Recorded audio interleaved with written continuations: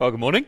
It's great to be here. I aim to warm you up slightly, ready for a bit more singing in a little while.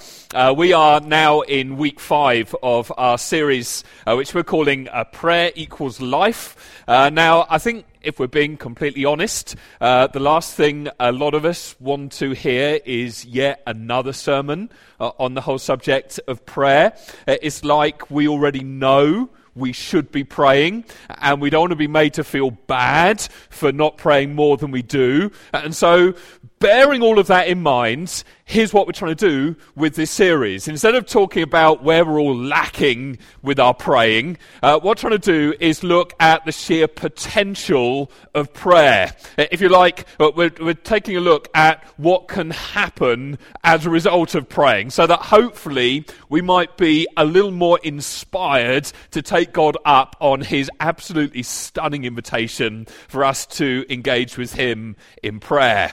So far, we've eavesdropped on the prayers of Abraham, Jacob, Moses, Gideon. This week, we're going to take a look at the fascinating story of Hannah, who eventually becomes the mother of the prophet Samuel. Now, if you've ever found yourself in a situation where you are despairing of life, if you've ever perhaps been crippled with pain, if you've ever questioned why God has let you go through something, or God hasn't answered your prayers the way you would like him to, then this story today is especially for you. If you want to follow along, the story's found in the first couple of chapters of 1 Samuel. I think we can break it down into 3 main sections, 3 main parts. First of all, there's Hannah's pain. Second, there's a pretty remarkable change in Hannah's heart. And then third, there's the secret that lies behind this change, which we're going to discover as we listen in to Hannah praying. I start by reading verses 4 to 8, where we're going to discover the source of Hannah's pain. Whenever the day came for Elkanah to sacrifice, he would give portions of the meat to his wife Peninnah and to all her sons and daughters. But to Hannah, his other wife, he gave a double portion because he loved her and the Lord had closed her womb. Because the Lord had closed Hannah's womb, her rival kept provoking her in order to irritate her. This went on year after year. Whenever Hannah went up to the house of the Lord, her rival provoked her until she wept and would not eat. Her husband Elkanah would say to her, "Hannah, why are you weeping? Why don't you eat? Why are you downhearted? Don't I mean more to you than 10 sons?" So straight out of the gate, here's a woman in enormous emotional turmoil. She's completely overcome with grief. The reason is that she is childless. She desperately wants to have children, and she can't.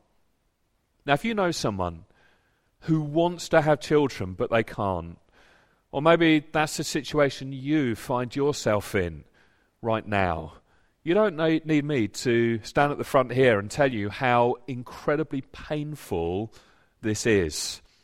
But this pain, as real and as devastating as it can be at times, dreadful as it is, actually doesn't get anywhere close to the way childlessness was viewed back in Hannah's day. If you really want to understand something of her grief and something of her pain, you've got to get into the context. First of all, back then, in ancient societies, your family's whole economic status was directly related to how many children you had. Didn't matter whether you're a farmer or a baker, a shoemaker or whatever.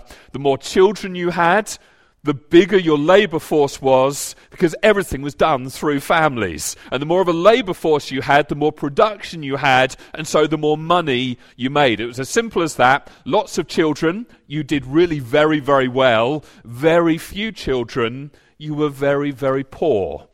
Secondly, since only 4 out of 10 children survived to adulthood back in those days, And since there was no such thing as the benefit system or pensions or anything like that, you literally starved to death in old age if you didn't have a lot of children to look after you. And so, having a lot of children was key to both economic health and your future security. But not only that, if your tribe or your nation had a lower birth rate and some other tribe or some other nation had a higher birth rate, it was simple. Bigger army, smaller army, you lose. They come and colonize you. They invade you. They wipe you out. And so, when you and I today look at childlessness, and somebody says, I wish I had children, we're talking almost completely in that moment about I'll be emotionally fulfilled with a child. This is different. We're talking here about life and death. We're talking about huge cultural pressures to have children or we die.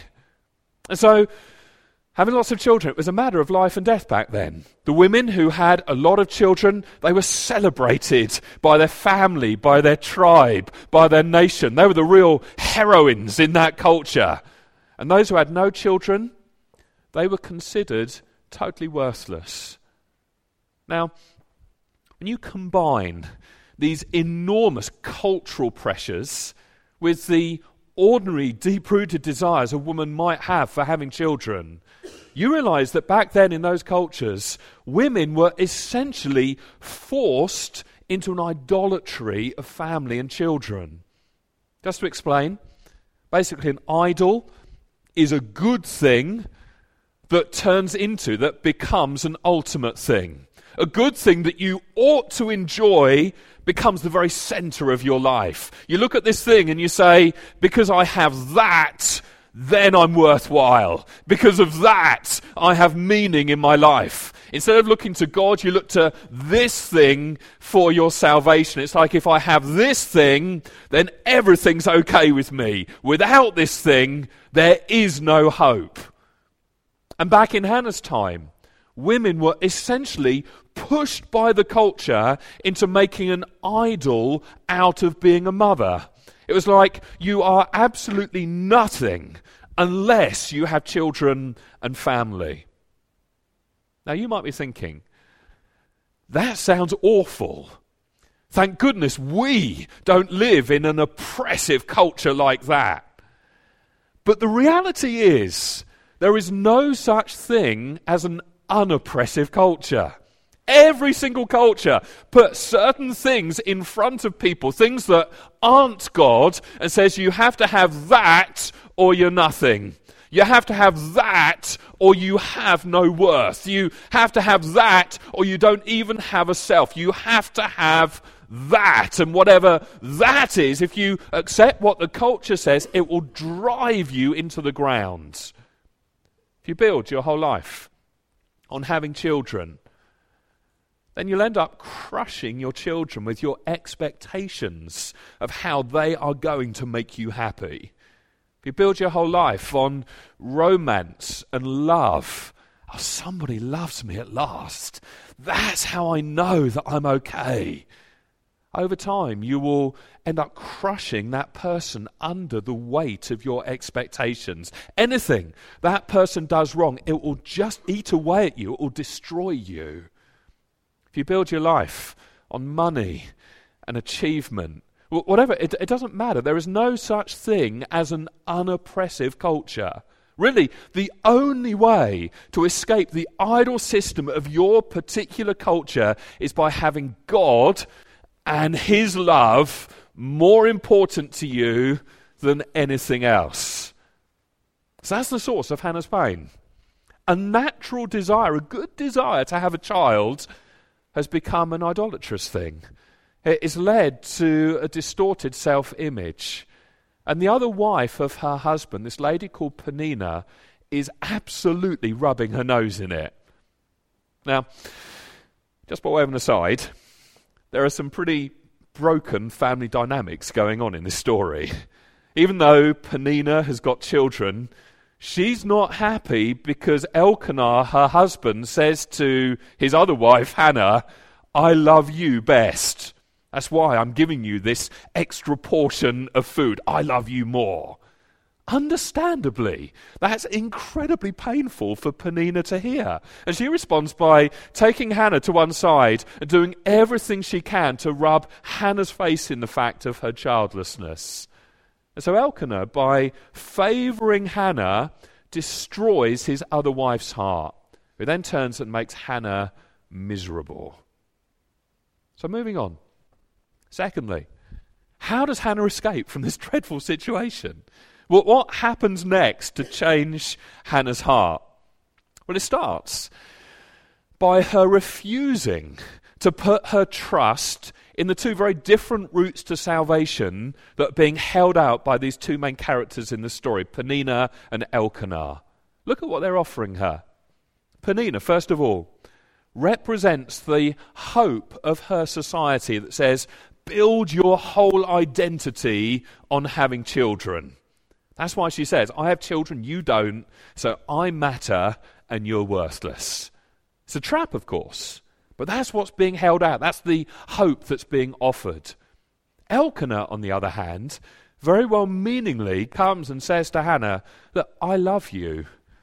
Surely that should be more important than having children. My love as a husband.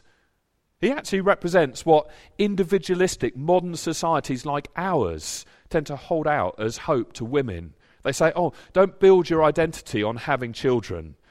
Build your identity on being attractive, on romance, having someone love you. Hannah's been presented with two very different kinds of hope here. Here's build your whole life on children. Here's build your whole life on romantic love. And Hannah will have none of it. Verse 9, once when they'd finished eating and drinking in Shiloh, Hannah stood up. More literal translation would be, she arose. That word arose in Hebrew narrative doesn't just simply mean, well, she just got up at the end of the meal. That means she took action. To arise means, I'm going to do something about this. To arise means, I'm going to stop being passive. Verse 10, in her deep anguish, Hannah prayed to the Lord, weeping bitterly. It's like, by arising and going to pray to God, she was rejecting the idols that were being offered to her. She was shutting her mind off, closing her ears to those things. Now, don't get me wrong, there's nothing wrong with having children. Certainly nothing wrong with having a loving husband. I'm not dissing that either. But she realized that if these things were what she was living for, if these were the things that she was looking to get her security, her worth, her significance from, then they were ultimately traps to her. She recognized that they were good things that were being offered to her as ultimate things. If you like, they were forms of slavery. And she arose and rejected them and went to God in prayer. Verse 11, and she made a vow saying, Lord Almighty, that means he's all powerful. He's all controlling. He's all sovereign over everything. She's remembering something of the transcendence and the greatness of God. And she says, Lord Almighty, if you will only look on your servant's misery and remember me and not forget your servant. Now, Hannah's making a huge assumption here about God. She's assuming that the broken heart of a solitary, obscure woman matters to this Lord to whom even the galaxies are nothing but dust in his hands. She's meditating on the fact that God is both infinitely great, yet infinitely tender. She's remembering who God is. And she's taking the deepest needs of her heart and she's pouring them out in the reality of who she knows God to be. You know, a lot of people in our culture would say, here's what you do with your deepest emotions. You hide them or you deny them. This is what the Bible says you do with your deepest emotions. You pour them out to God. You process your deepest emotions in light of who God is. You reflect and you think and you say, if God is this, and if God is this, if God is like that, you bring your emotions out. And over time, that's what changes them. I mean, look at the change that takes place in Hannah.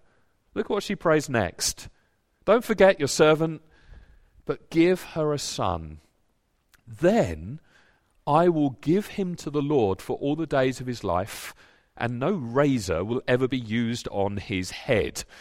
Now, let me just interpret what's going on here, because it sounds ever so slightly strange. She's basically saying, if you will give me a son, I will give him to you in full-time ministry. Now again, you might be thinking, well, even the interpretation sounds a bit odd, or even slightly manipulative. But again, you need to understand a bit about the context if you're going to grasp just how profound what Hannah's saying here really is. You see, back in those days, if you wanted to go into ministry, you had to be a Levite. You had to be from the tribe of a guy called Levi. But if you weren't from the tribe of Levi, if you weren't a Levite, if you were from another tribe and you wanted to go into full-time ministry serving the Lord, you had to become a Nazirite. In number 6, if you're interested, it lays it all out. I'm not going to go there right now. I'm just going to give you the abridged version. Basically, to become a Nazirite, you had to live in the tabernacle from the time you were a small child and be raised there as a kind of full-time assistant to the priest. And 2 of the distinguishing marks of being a Nazirite were that you couldn't drink strong drink and you could never cut your hair. Hasn't got a whole lot going for it, really. But those were your 2 markers. Now think about it, bearing that in mind. Do you see what Hannah's doing here? A Nazirite child is of no help whatsoever to the economy of the family. I mean, they're not going to make any contribution whatsoever to the family business. Second, a Nazirite child cannot take care of you in old age because they're away from the family serving God somewhere completely different. Thirdly, not only that, a Nazirite child doesn't even give you any emotional support. When all the other women are kind of walking around with their young children, your child isn't going to be with you. You're not even going to get to raise your child. He's going to be away. I mean, really away. This was back in the ancient times when there were no such things as mobile phones. There was no such thing as the internet. Nothing. In other words, of all the cultural and emotional motivations for having a child, they were gone. So why does Hannah still want a child? Why go through the pain of that and then give the thing away? Well, for Israelite women, there was a cultural reason to have children. We've looked at that. The cultural reason was status. There's also an emotional reason for having children. The emotional reason was a feeling of power, feeling of worth. There's also a theological reason. When God said way back in the beginning to Abraham in Genesis 12, I'm going to save the world through your family. Someday, through your descendants, I'm going to bless all the nations of the earth. The Israelites heard that, but didn't really know what he was talking about. All they knew was that somehow God was going to do something great through their community. But you know what that meant? All Israelite women realized that when they bore a child, then in some way they were participating with God in the salvation of the world. Of course, that's not the main reason. I mean, you can see the way Penina looked at it. It was actually all about her. She wasn't thinking theological reasons. But Hannah has taken that theological reason and made it the very center. Do you know what she's saying? She's saying to God, all my life I've wanted a child for me. But now I want a child for you. I want a child who has been caught up in your mission in the world. It's like before, when the main reason she wanted a child were the cultural and the emotional, God was the means and having a child was the ultimate end. Having the child was what would give her meaning and worth and happiness.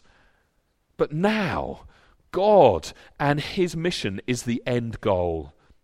And the child, whether she gets one or not, is just the means of further advancing God's mission in the world. Do you see how she's shifted her hope?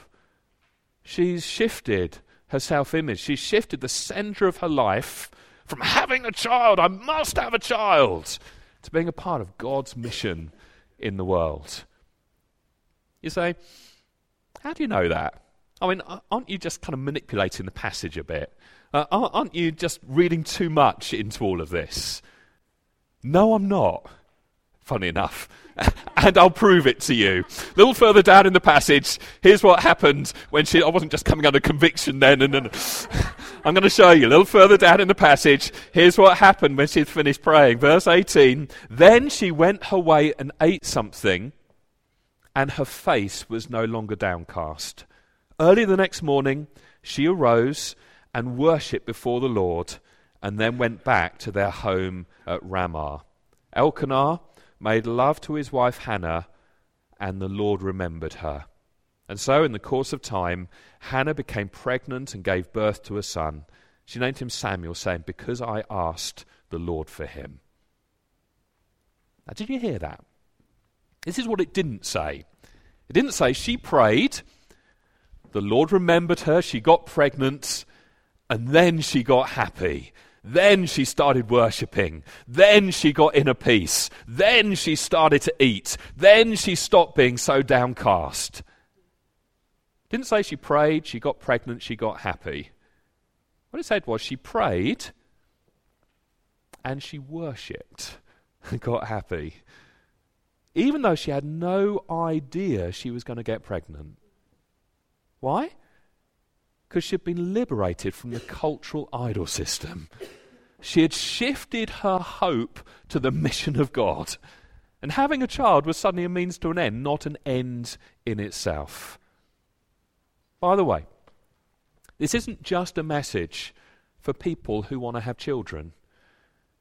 You financial types, you business people, do you want to add value? This is real value. The mission of God in the world. You artistic types, do you want to bring beauty into the world? This is the real beauty. This is the ultimate beauty. Do you see that? Mothers, do you want to bring life into the world? This is the real life. Listen, by turning God into the center, now making money is merely a means to an end. Now doing art is merely a means to an end. Now having children is merely a means to an end. Not an end in itself. Not a way of getting a self. Not a way of getting significance and worth and security. Now you're set free from all of that. You know, more than anything else, my prayer today is that God would set some of you free. It might be from the need to be popular. Might be from the fear of what people think of you. God's wanting to set you free from needing the approval of others. He wants you today to receive His approval and for you then to be free to be the person He's created you to be. You know, some of you, you're driven in life. Maybe you're driven at school. Parents I wish my child was driven at school. Maybe you are driven secretly. You've duped your parents, but you are driven to succeed at school or at college. Or maybe at work, maybe in your career. To somehow prove your worth or not to bring shame on your family. And God wants to set you free from that. You have nothing to prove. He wants you to receive acceptance and worth, identity in Him, and then be set free to honor Him in your education, to honor Him at school, at college, in your workplace. But it's your worship to Him, not your means of trying to get identity. Others of you, it's like you dislike the way God's made you. You hate the way you look. Kind of wish your body was different in some way. And today God's calling you to surrender to Him. Say, God, I acknowledge that you knit me together in my mother's womb. I acknowledge that I'm fearfully and wonderfully made. And this is my worship to you, accepting the way you've made me, not despising myself, not trying to fit in with how this culture says I should look, being secure in who you've made me. And that's my worship to you. And then freedom comes. Maybe this story is particularly pertinent, painful for you. You wish you had children. Maybe a step back from that. You wish that you weren't single. You wish you were married. Again, God wants to set you free. He wants you to see that that's not the ultimate goal in life. However great your husband or wife may be, however great having kids may be, yeah, they're gifts from God. But actually, that's not going to meet your greatest need. You won't get the security you're looking for from them. In fact, if you're looking for it from them, you'll end up crushing them. You'll end up being bitterly disappointed by them. God would say to you, make your primary aim, your primary devotion, seeking the heart of God, pursuing the heart of God, worshipping him. And then he may give you what you're looking for, or that may never happen. But ultimately you have the greatest meaning, you have the greatest worth in him. Returning to the story of Hannah, she did end up with a son. She named him Samuel. He grew up to become one of the greatest deliverers of God's people, who foreshadowed the great Messiah to come. He rose up at a time of great crisis in the nation. He led his people to victory over their enemies. And in a very real sense, he saved them. Now here's the thing. If Hannah hadn't suffered, if God had just given her a child when she wanted a child, she would have crushed him under the weight of her expectations. Or she would have dangled him in front of Penina and said, see, I am okay. I'm all right. I'm a real woman. I had a son. And he never would have become the saviour that he did, would he? Never. In fact, he would have needed somebody else to save him from his mother. But because of Hannah's suffering and because of her sacrifice, salvation ended up coming to God's people. They were saved because she accepted not knowing how God was going to use her suffering, but simply said, I'm at peace. I've made my vow. I've changed my heart. Now do what you want. And if you choose to give me a son, I refuse to make an idol out of him. It's finally safe for her to have this thing she so desperately wanted. Now, some of you may be sitting there thinking, wow, Hannah was one impressive woman. I mean, she loved God so much and trusted God so much. She was freed from the idol systems of a culture, but that's her. I don't have that kind of power. I don't think I could ever be like her. Yes, you can. Because you have something she didn't have. And she kind of points to it, hints at it in her next prayer. Just want you to have a listen to what she says, what she prays. Because in this prayer, thirdly and finally, we get to see the secret of this remarkable change in her heart. Chapter 2, verse 1. Then Hannah prayed, and she said, my heart rejoices in the Lord.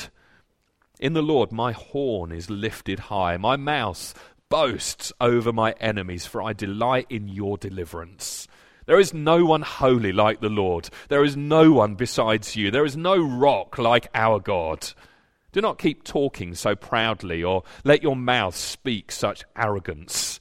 For the Lord is a God who knows, and by him deeds are weighed. The bows of the warriors, they're broken, but those who stumbled are armed with strength. Those who are full hire themselves out for food, but those who are hungry no more. She who was barren has borne 7 children, but she who has had many sons pines away. The Lord brings death and makes alive. He brings down to the grave and he raises up. The Lord sends poverty and wealth. He humbles and he exalts. He raises the poor from the dust and lifts the needy from the ash heap. He seats them with princes and makes them inherit a throne of honor. It's like, from beginning to end, This press celebrates the incredible ability of God to reverse things, to transform things, to completely turn things around. Verse 4, God breaks the bows of the warriors and arms those who stumbled with strength. Verse 5, God fills the hungry and leaves the full empty. He causes the barren to be fertile and the fertile to become forlorn. And in verse 8, God raises the poor and needy from the ash heap. Just to explain, back then, everyone's rubbish was taken outside the city walls and burnt. And the poorest of the poor were forced to rummage around for food in the rubbish heap, in the ash heap. And yet, we read here that God lifts the poorest of the poor from the ash heap and seats them high up with the princes. You're thinking, well, that's slightly interesting, but so what? So everything. Remember how centuries later, when Jesus was led outside the city walls, outside the gates of Jerusalem, to be crucified in the place literally reserved for all the rubbish, as Jesus was going out in disgrace and in shame and in weakness, everybody said, look, that can't be the Messiah. I mean, the Messiah wouldn't be weak. The Messiah wouldn't be disgraced like that. That can't be the Messiah. Do you know what their problem was? They failed to grasp the all-important lesson from stories like Hannah's, that God is in the habit of completely turning things around. The reason why we today can be raised from our ash heap and seated in the place of honor in heavenly places is because Jesus himself experienced the reversal that Hannah was alluding to here. Jesus went deeper than the ash heap. He went into the ash heap. He not only was crucified in the ash heap, he experienced the disgrace and the shame and the punishment and the pain and the divine justice that we deserve. But he was then raised victorious. And right now, he is seated at the right hand of the Father in glory. And because our sins and our disgrace and our shame were put on him through his death and his resurrection, we now can be saved. Now, of course, Hannah didn't know this. Hannah didn't know exactly how God was going to use her suffering to bring about salvation. I've no idea whether she even lived long enough to understand this at all. Maybe the very end of her life, as she looked back at it all and reflected, and she began to see what was going on with Samuel, maybe then she said, oh, that's why I had to suffer. I'm beginning to see why I had to sacrifice. But maybe she didn't know. Maybe she never realized. Ultimately, she didn't care. She just trusted God. But we today have a huge advantage over Hannah. We have something she didn't have. We have the cross. On the cross, we see that God brings life out of death. And through suffering, his own suffering, he brings about all kinds of life in the world. Therefore, you can trust him right now. And if you're faithful to him and don't give up on him, but continue to pray and put God in the center even during your suffering, like with Hannah, God has the power to turn it around, to transform it for good, for you and for others. But even if he doesn't turn things round for you anytime soon, whether or not you ever get the thing you've set your heart on, if you look to Jesus, you get to experience the greatest reversal of all. Keep looking for meaning, keep looking for worth, keep looking for identity, keep looking for security from how culture holds it out as the answer. It results in death.